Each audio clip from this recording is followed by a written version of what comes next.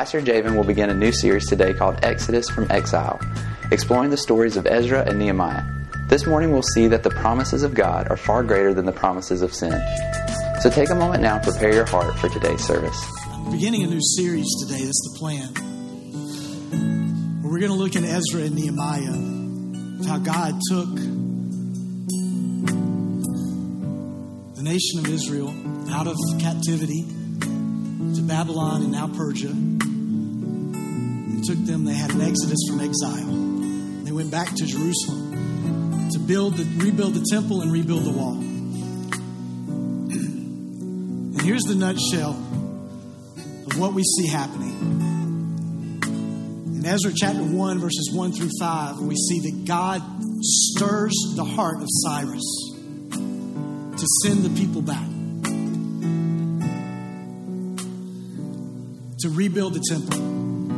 And they go back under the leadership of mainly Zerubbabel. And God stirred the hearts of many people to go back and to begin to rebuild the temple. And what we see in that happening was God fulfilling His promises. The nation of Israel, the nation of Judah was in captivity because God has spoken through His prophets. If you didn't change the way, there's a promise that comes with sin.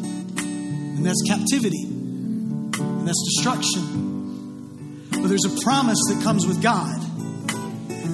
And that promise is far greater. And if you would turn back to God, those promises would still hold. And so the nation of Israel begins to see the promises of God that are spoken by Jeremiah, by Isaiah, which is so awesome. Isaiah prophesies 150 years before Cyrus is the ruler of Persia. He prophesies 150 years that Cyrus would lead them out, would tell them to go back. So don't tell me God's hand is not on things. And so Zerubbabel leads that first wave. And then Nehemiah, we see in Nehemiah chapter 1, he becomes burdened because he hears that the nation, that Jerusalem is a city without walls. And so he's burdened and he goes to king and he asks him, can I go back and can I rebuild the temple? And not only does he let him go back, but he gives him resources. The words of Solomon are true, that the wealth of the sinners are laid up for the godly. At least it was for Nehemiah. And so Nehemiah goes back and they begin to build. And Nehemiah, when he's burdened though, he prays a prayer. And his prayer starts off like this. It says, God, you are a God who keeps your covenant. You're a God who keeps your promises. And in his prayer, he remembers that God, the whole reason that we're in this situation is because we disobeyed you. The whole reason that we're in this predicament, the whole reason that we're in this place is because we didn't heed the words of the prophets. And we turned from you. We turned from your ways. Our hearts became hardened. We thought we knew best. We wanted a king. You gave us a king. That didn't work out very well for us down the line.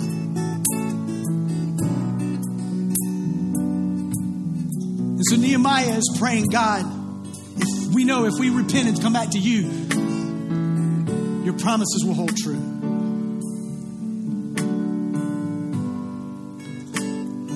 God is a God that will stir our hearts. We see it in the beginning of Ezra. We see it in Nehemiah. God stirs hearts, and He stirs hearts for a purpose.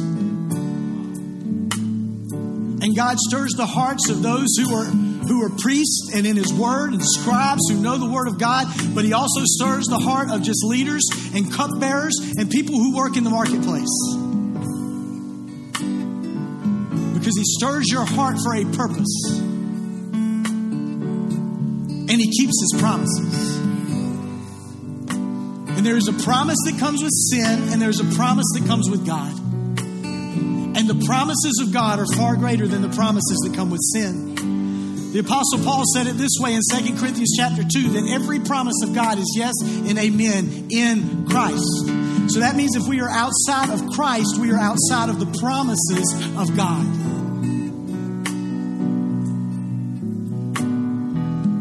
And Paul said that the wages of sin is death, but the gift of God is eternal life. Because Jesus himself said that the thief comes to steal, to kill, and destroy. But I have come to give you life and give you life more abundantly. There is a promise that comes with sin. There is a promise that comes with God. And Nehemiah said this prayer, you're a God who keeps his covenant with those who love and obey you. Because God's promises and God's purposes are linked. And God may be stirring your heart today. He may be stirring your heart with a purpose. He may be stirring your heart with a purpose of repenting. And saying, God, I have been trying to live this life on my own. I've been trying to live this life in a way that I think is better than what you've laid out in your word. You've questioned God. You've questioned the word of God. You've questioned the holiness of God, the sovereignty of God. You've questioned the goodness of God. But you know God's been stirring your heart because the things in your life are not leading to goodness. They're leading to destruction. They're leading to death. And Jesus has a gift for you of life. And he's stirring your heart today to repent and come to him.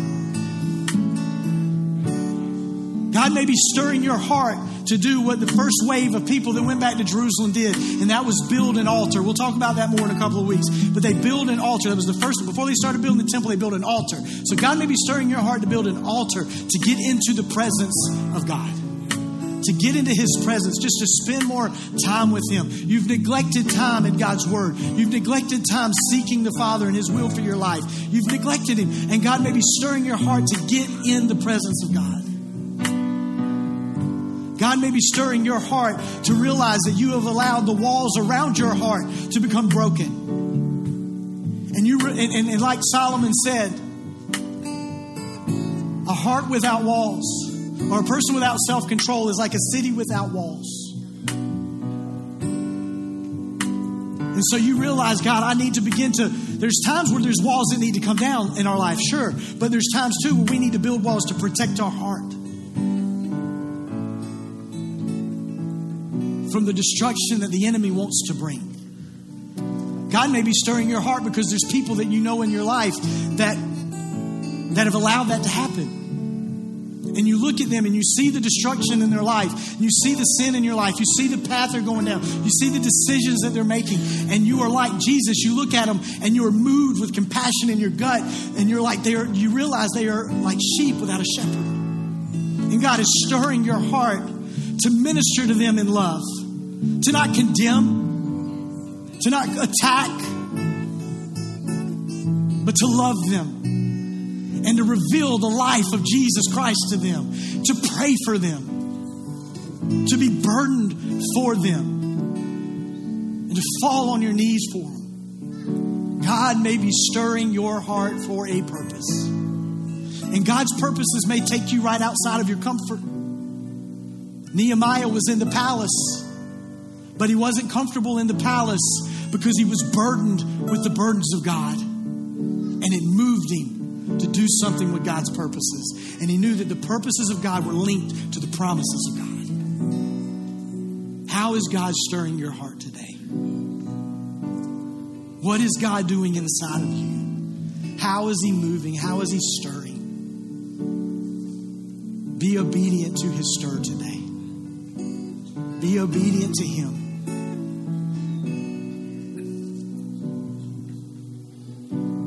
If it's to repent, repent. Confess your sins to him. Admit that he is the only king and Lord you need in your life. Take yourself off the throne. Give it to him.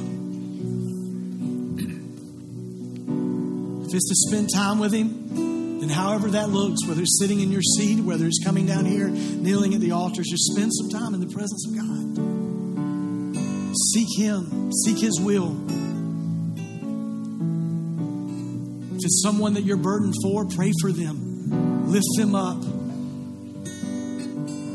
If there's weaknesses in your life, ask God to help you strengthen those places that are weak. But if God is stirring you today by his Holy Spirit, Be obedient to his stir. Be obedient to what he's doing. So what I want us to do is I just want us to go back into worshiping him.